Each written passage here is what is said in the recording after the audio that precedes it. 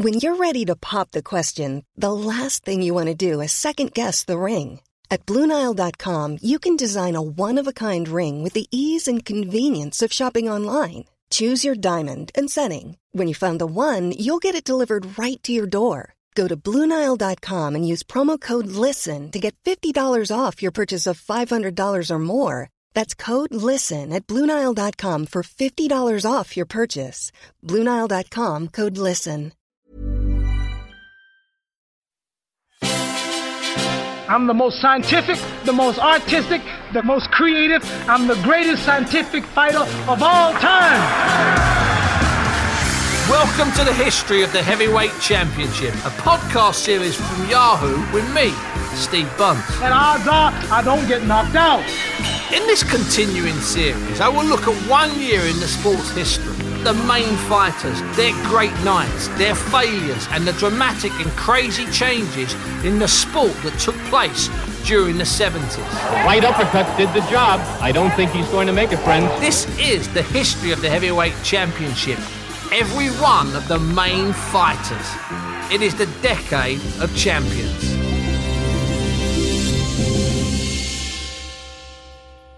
(1977) was a mixed-up year for the winners and the losers, the champions, the former champions, the has-beens and the wannabes in the heavyweight boxing business. More demons, epiphanies, more decay, more denial, so many crazy fights and nights. Muhammad Ali was still the champion. He made 2 defences, but men in high boxing places were plotting his end, scheming to put in place a multi-title future that would forever dilute the heavyweight championship of the world. The crown of kings was about to fall into the greedy hands of far too many dubious princes. In May, after a long and overdue and necessary 7-month break, Ali defended his World Heavyweight Championship when he met the Lynx of Montevideo, a young kid from Uruguay who was now based in Madrid called Alfredo Evangelista. The fight took place in Landover, Maryland. It went the full 15 rounds. Alfredo had only turned professional in 1975. He had lost one of his 16 fights. He was 22 and he had no idea how to deal with Ali. "I wish I could speak English. I wanted to ask Ali why he was running," said Evangelista. Before the random selection of Alfredo the novice, there was bold talk of a fight with unbeaten Italian Alfio Righetti, part car and part pasta sound alike, for the May date. Neither were good enough, but they satisfied the cash demands of the champion and his people. Ali got $2.75 million for beating Evangelista. There was even talk, an early hint at the desperation to find the man to beat the old man, that the May fight would be against Don King's boxer, Larry Black Cloud Holmes. King knew that the right fighter on the right night could beat this version of Ali. Holmes, a former sparring partner, was certainly ready, but he would have to wait another year for his crack at the title. There were so many fights planned and then abandoned in the first half of 1977. It was a time of turmoil and unpredictability in the heavyweight division.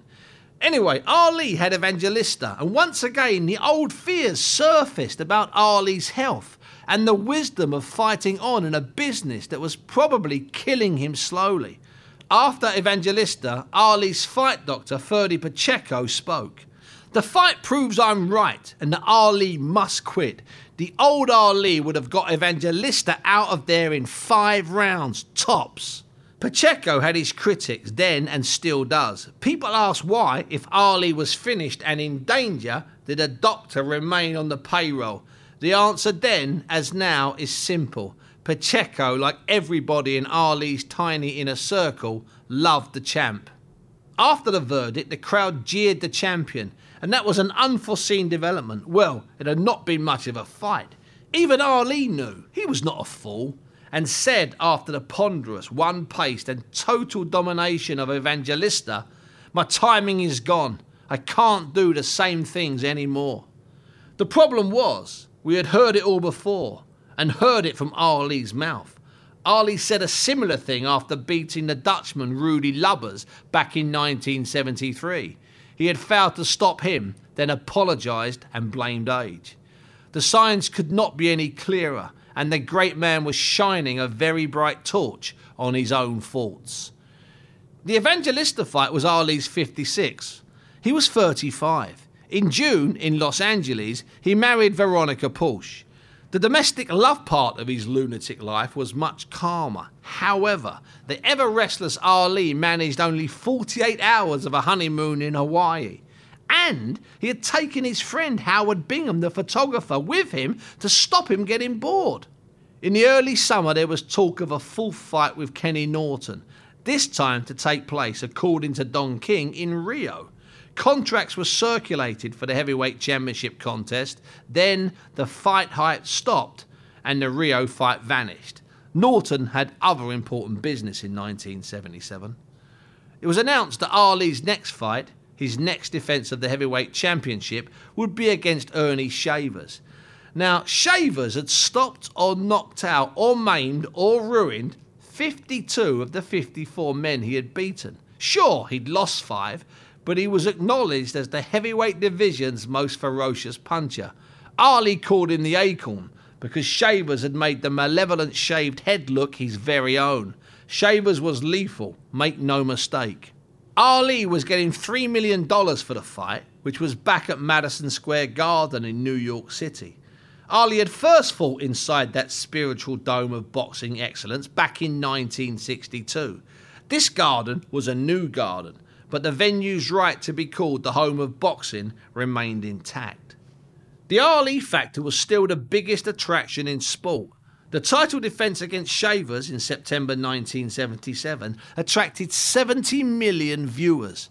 The garden was sold out, and it was calculated that over half of every television set in America was switched on to the NBC broadcast.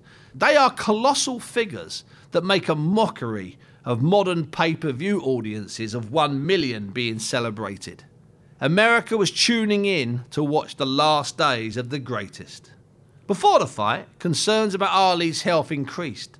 Jerry Eisenberg of the Newark Star-Ledger sat with him one afternoon in a hotel in the shadow of the garden. Eisenberg asked him to listen to recent recordings of his voice, hear the slurring, and then listen to the old Ali.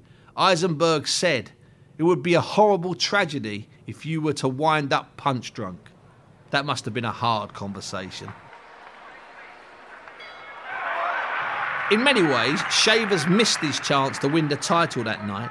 He had Ali hurt in the 2nd and the 15th. I mean really hurt. Ali managed to kid his way out of danger and relied on his chin. It was heroic again. And perhaps the last round, the 15th torrid round of that fight with Shavers in 1977, deserves to be mentioned with the other great rounds in Ali's fighting life. Here's Pat Putnam, the Sports Illustrated boxing writer and a man on the Ali journey from the moment the train left the station back in 1960. At the end of the 14th round, the champion had to dip into his reserve of strength just to get back to his corner.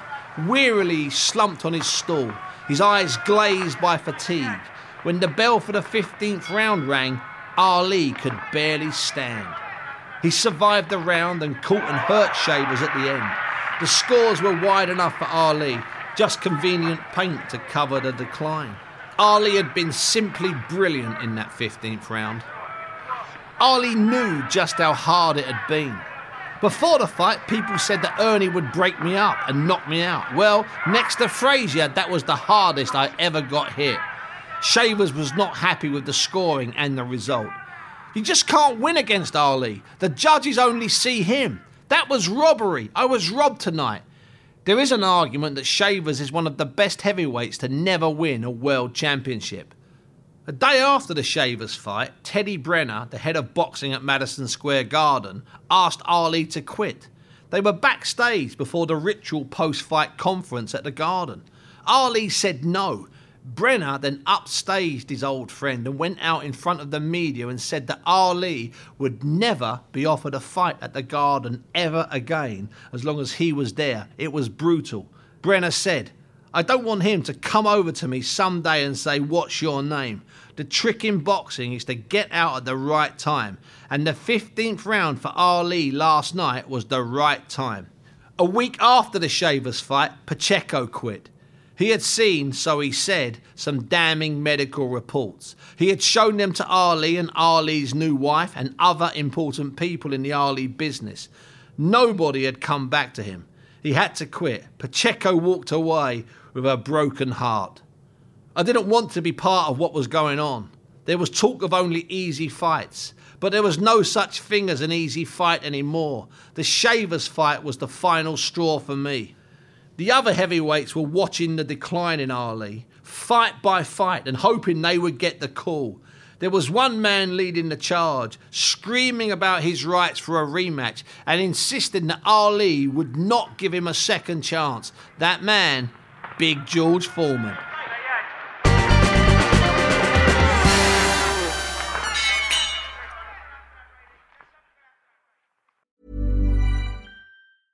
A lot can happen in the next 3 years. Like a chatbot may be your new best friend. But what won't change? Needing health insurance. United Healthcare Tri-Term Medical Plans are available for these changing times. Underwritten by Golden Rule Insurance Company, they offer budget-friendly, flexible coverage for people who are in between jobs or missed open enrollment. The plans last nearly 3 years in some states, with access to a nationwide network of doctors and hospitals. So for whatever tomorrow brings, United Healthcare Tri-Term Medical Plans may be for you. Learn more at uh1.com. Mother's Day is around the corner. Find the perfect gift for the mom in your life with a stunning piece of jewelry from Blue Nile. From timeless pearls to dazzling gemstones, Blue Nile has something she'll adore. Need it fast? Most items can ship overnight. Plus, enjoy guaranteed free shipping and returns. Don't miss our special Mother's Day deals. Save big on the season's most beautiful trends. For a limited time, get up to 50% off by going to BlueNile.com.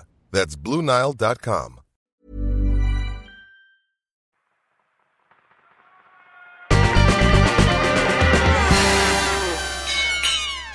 In January, Foreman destroyed in 4 rounds Pedro Agosto. The latest win meant that George had stopped, knocked over and out 5 men, including Ron Lyle and Joe Frazier, since the catastrophic loss to Ali in Zaire in 1974. Foreman had a fight scheduled for March in San Juan, Puerto Rico, against Jimmy Young. He was a massive favourite and plans for his Ali rematch were being hatched. Foreman was doing his best to get the rematch with Ali, including an insult or 2 or 3. Foreman was bitter, and it came across in a strange interview in the Los Angeles Herald-Examiner in January of 1977. In the interview, he calls Ali both Ali and Clay. Very strange. My whole concern is if I can get the fight with Ali. I think it was rather obvious that he didn't want to fight me. I ain't chasing no rainbows, but it would be a nice personal achievement if I could fight him again. Foreman insists that Ali is not an attraction. Clay is a comical guy, and that's a defence mechanism. I don't think Clay has created one boxing fan. I doubt if anyone went to see him fight and then went out and saw someone else. It was truly odd stuff. A second Ali and Foreman fight was the biggest fight in the boxing universe. All he had to do was beat Young. Foreman was only 28 that night in San Juan. The rematch with Ali was all anybody talked about. It was, so it seemed, arranged. However, nobody told Jimmy Young. Big George was late arriving in the heat of San Juan. He was having some trouble in his camp. The usual stuff with people trying to position themselves next to the fighter. Gil Clancy had been in charge since the first fight of the return. In San Juan, Clancy saw the chaos coming. He was getting the shit kicked out of him in sparring by Dwayne Bobbick. It was bad. Young had been there 3 weeks, preparing away from the limelight. That was Jimmy Young's style. On fight night, Foreman was distracted and had all the vents and doors taped closed in his dressing room. He was convinced that somebody was going to pump in poison gas. It was sweltering, a place from hell. The fight was hard. And in the 12th and last round, Young dropped Foreman briefly to secure the win. All the plans and schemes for the heavyweight division were turned upside down. Foreman went back to his dressing room, clearly distressed and probably dehydrated. He showered and then emerged naked and hallucinating. I see God, Foreman hollered. He tried to run out of the room, still naked and screaming. His team tackled him, restrained him, and he vomited brown liquid. Clancy knew what was happening. The veteran had seen a heat-drained fighter before. Foreman was taken to hospital, rehydrated, and brought to his senses. In his epiphany, God had told him to stop fighting and preach. Foreman walked away from boxing and would not fight again until March of 1987. He took his worn Bible out and started to spread the word of God from street corners in Houston. The plans of men and boxing promoters were ruined that night when a multi-million-dollar second fight with Ali vanished. Some might say, Amen.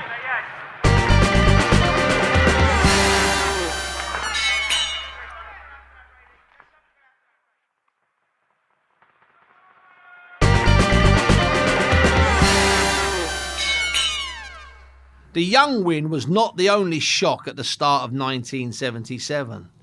In May, Norton was matched with unbeaten Dwayne Bobbick at Madison Square Garden. The winner would get Ali. The winner was expected to be Bobbick.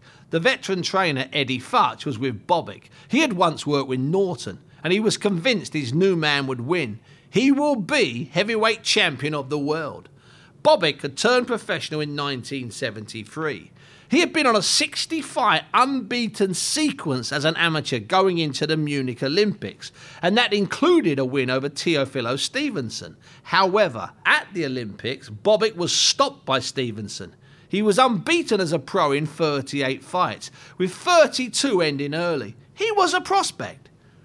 The bell sounded in the Garden and 42 million people watching on NBC in America watched Kenny Norton, the Marine, the actor, the man with the style Ali simply could not master, knock Dwayne Bobbick out in just 58 seconds. A big right hand, and I mean a big right hand, and bang, that was that.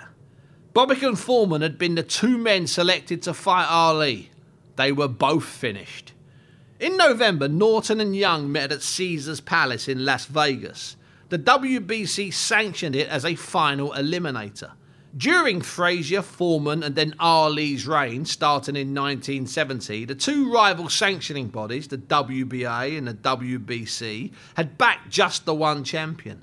There had been no confusion. Everybody in the world knew the heavyweight champion.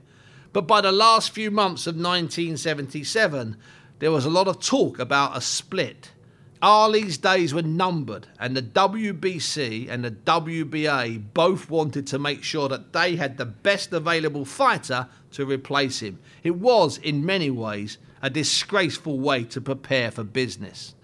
The final eliminator status meant that, according to the Mexico City-based WBC, Ali had to fight the winner and agreed to fight him soon. Norton and Young knew going into the fight that win, and there was every chance that they would end up getting the title by default.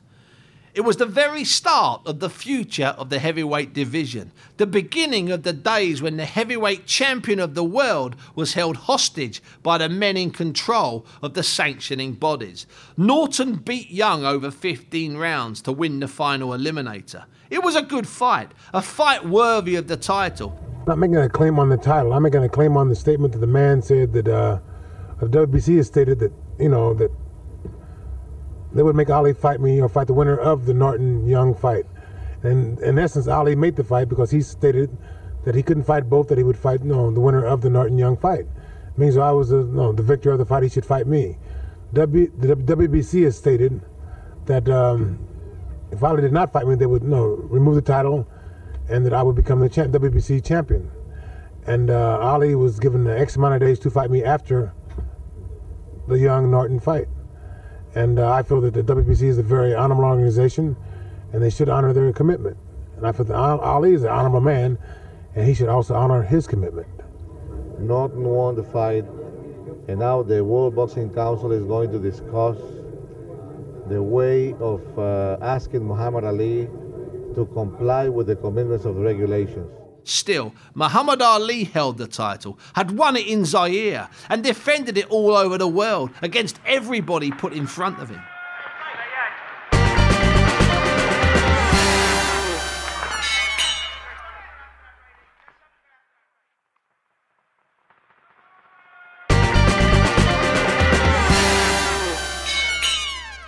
Two old Ali victims met in March in Las Vegas on a Sunday afternoon.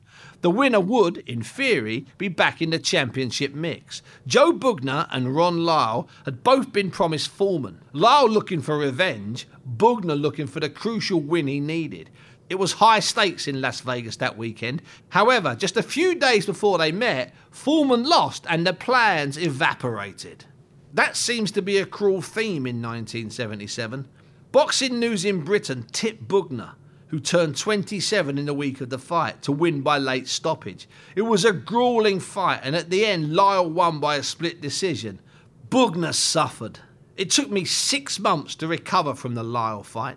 I ended up in hospital in an ice tank to ease the internal bleeding.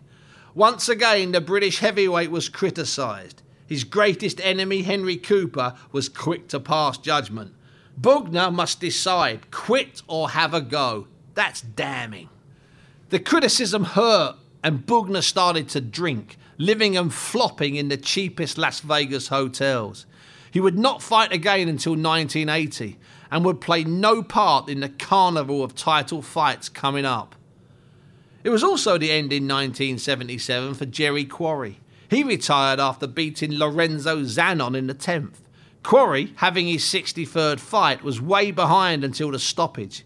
He had met the finest heavyweights of his generation. Ali, Patterson, Ellis, Frazier, Norton, Chevalo, Lyle and Shavers. He had lost just 8 times. He had battled against prejudice, hated being billed as the Great White Hope, and had fought with universal dignity. He would have a tragic end. There was, trust me, no shortage of contenders still in the sport, all with their eyes on the greatest prize. A young kid in New York called Jerry Cooney turned professional in 1977 and won all 7 of his fights, all 7 by knockout. Larry Holmes won 4 more times.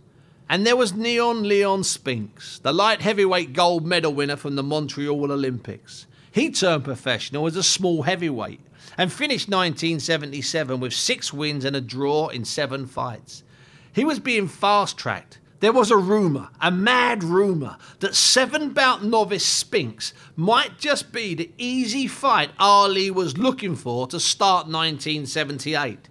It was, like all the greatest boxing rumours, true.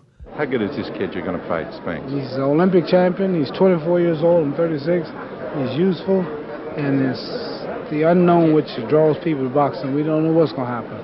Wait a second. I'm the greatest of all time. Hit him over my... Can you whip this guy? Oh, yeah, I'm going to try to. I'm going to give it all I got. What do you figure you got that other guys haven't? Don't let me get in your way now. But don't hit me. Remember, I'm the announcer. Just don't hit me. Not me. You want to go. Leon, this is the greatest chance of your life. You're getting it. Are you ready, man? Yeah, I'm definitely ready. And I will be more ready by the time the fight comes up. You know the guys that have knocked this guy down, you know the kind of punch they've knocked him down with? Well, it don't make no difference. I'm hitting with both of them. You're going to hit him with both? Both hands, left and right. Now, you're not embarrassed that some people say, who are you, an amateur? Where do you come off? Well, it ain't embarrassing because I'm in the position, I'm a challenger. And I'm lucky I got the position I'm in now. So it don't bother me about what people say. All I got to do is prove to the people that man can be beat. And he will be beat. The heavyweight boxing landscape was about to change forever.